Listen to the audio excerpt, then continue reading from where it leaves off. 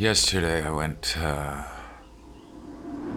into nature for the first time in 60 days. I've been basically locked inside. With the furthest I get is out onto a terrace in front of my cottage. My leg and my hip and my lower back have basically been useless, painful,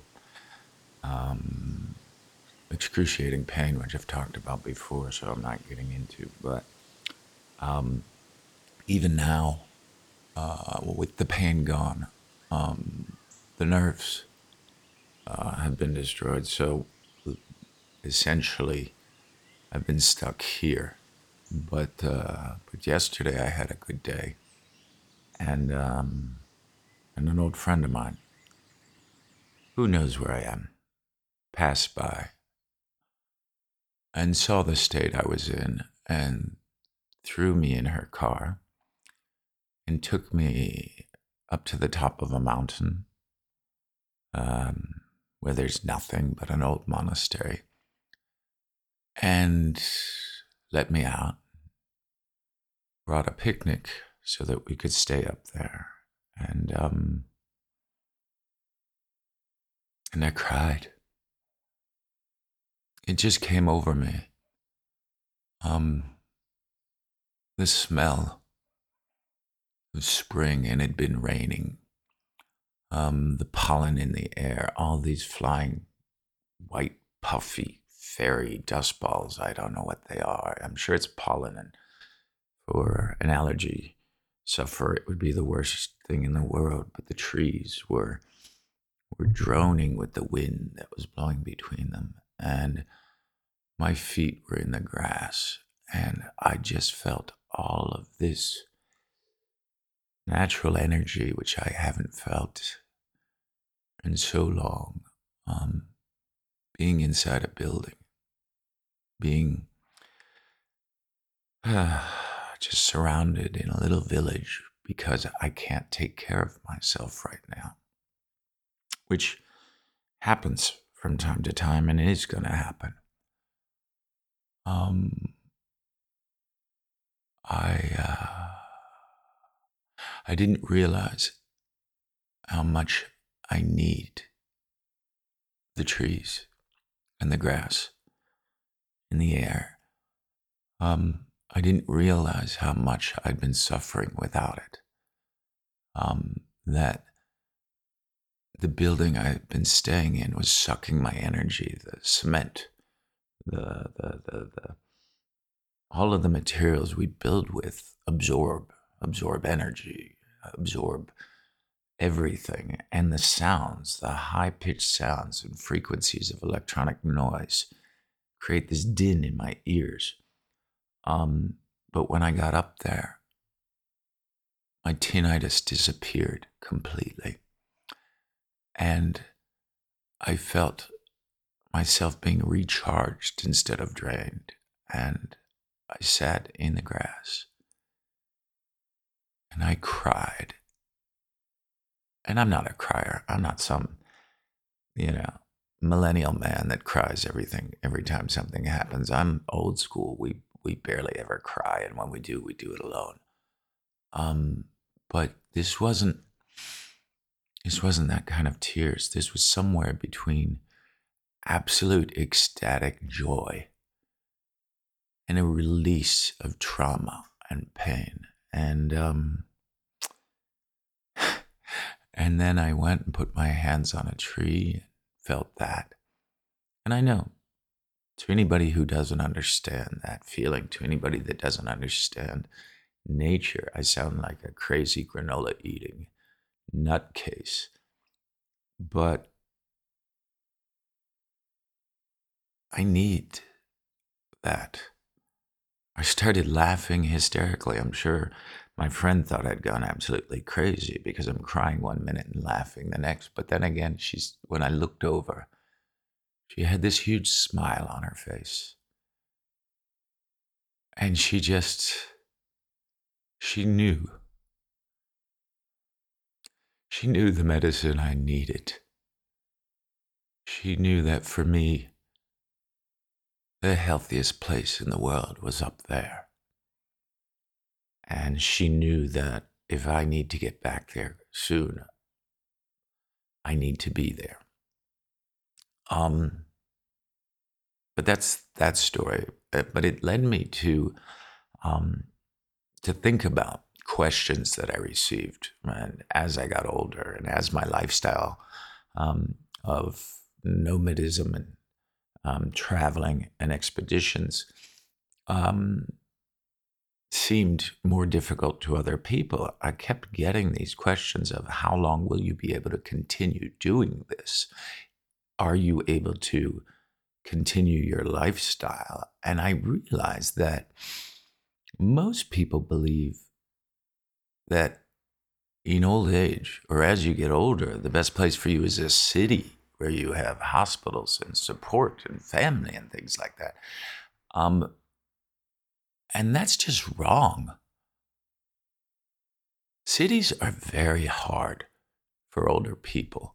Cities are places to go and die and suffer in between. When you're younger, it's great. There's commerce, there's social life, there's connectivity. But in a city, unless you have a huge support circle, you're alone. And that loneliness and that the fact that you could die in your apartment building or die on the street and nobody would ever notice is it gets into your soul and it makes people afraid. They're afraid to walk down the street because they might trip over a sidewalk. They're afraid of cars that don't understand that they're slower. Sidewalks are cement. Streets are made out of other materials that are incredibly unforgiving.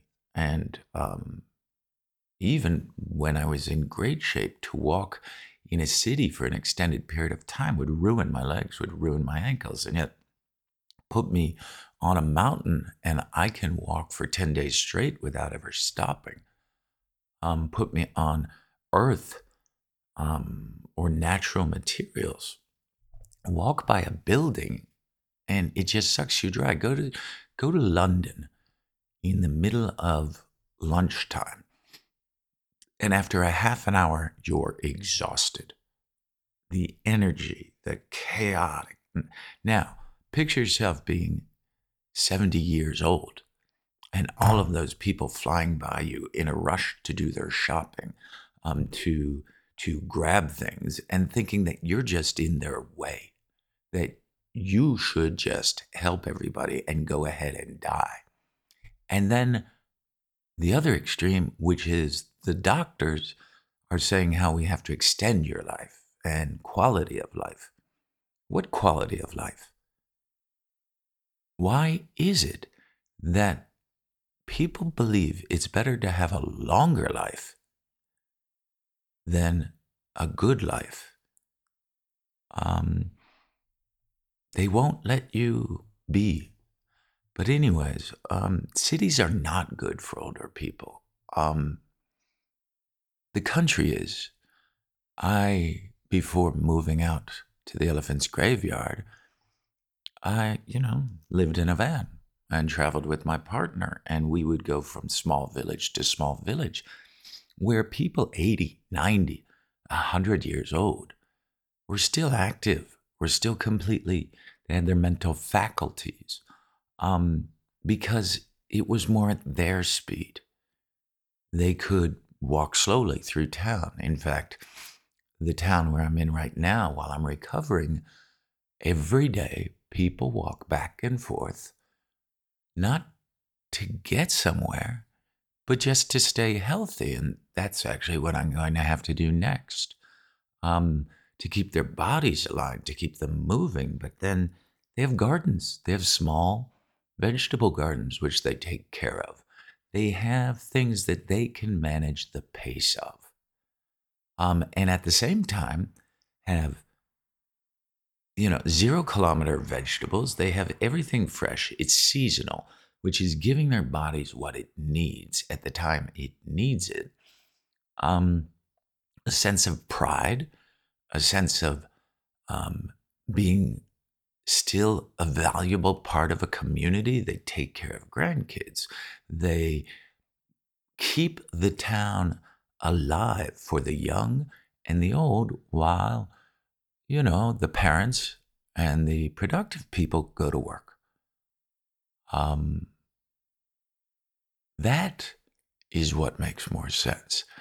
That is where someone can age with pride, feeling still a valuable part of a community, a valuable part. They want to live, but those people don't need anyone to extend their life.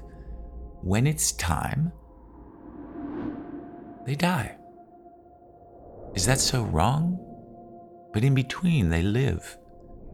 They live, and they live at their speed.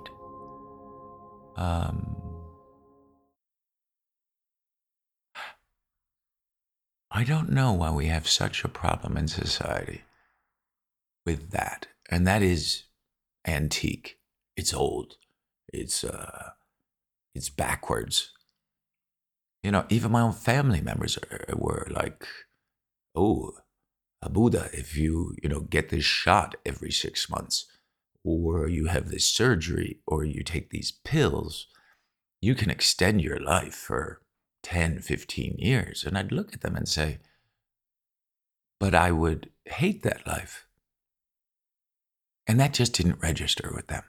They can't understand that because that's the life they choose.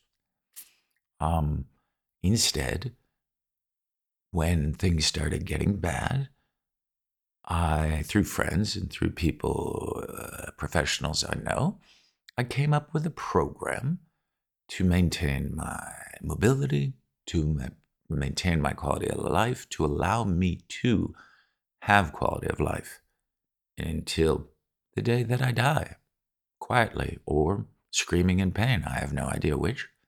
I don't really care. And that includes various modalities. Every day, I do Tai Chi because it helps my body move. And that's why old people throughout China do it every morning. For extreme pain, I have acupuncture. I do use modern medicine. I have a stims machine, which through electrostimulation keeps my nerves going and allows me to block pain without painkillers. And, I produce my own cannabinoid oils to help me sleep. Um, and using that, I don't need pills. I don't need drugs. I don't have to have cortisone shots.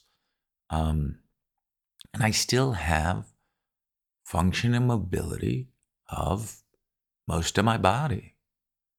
I have a leg that's dying. I have, an intestinal tract that's had it. But actually, the funny thing is, the intestinal tract got ruined by Western medicine, by 90 days of cortisone, painkillers, and NSAIDs, and things that just destroyed my inside and didn't give it a chance to recover.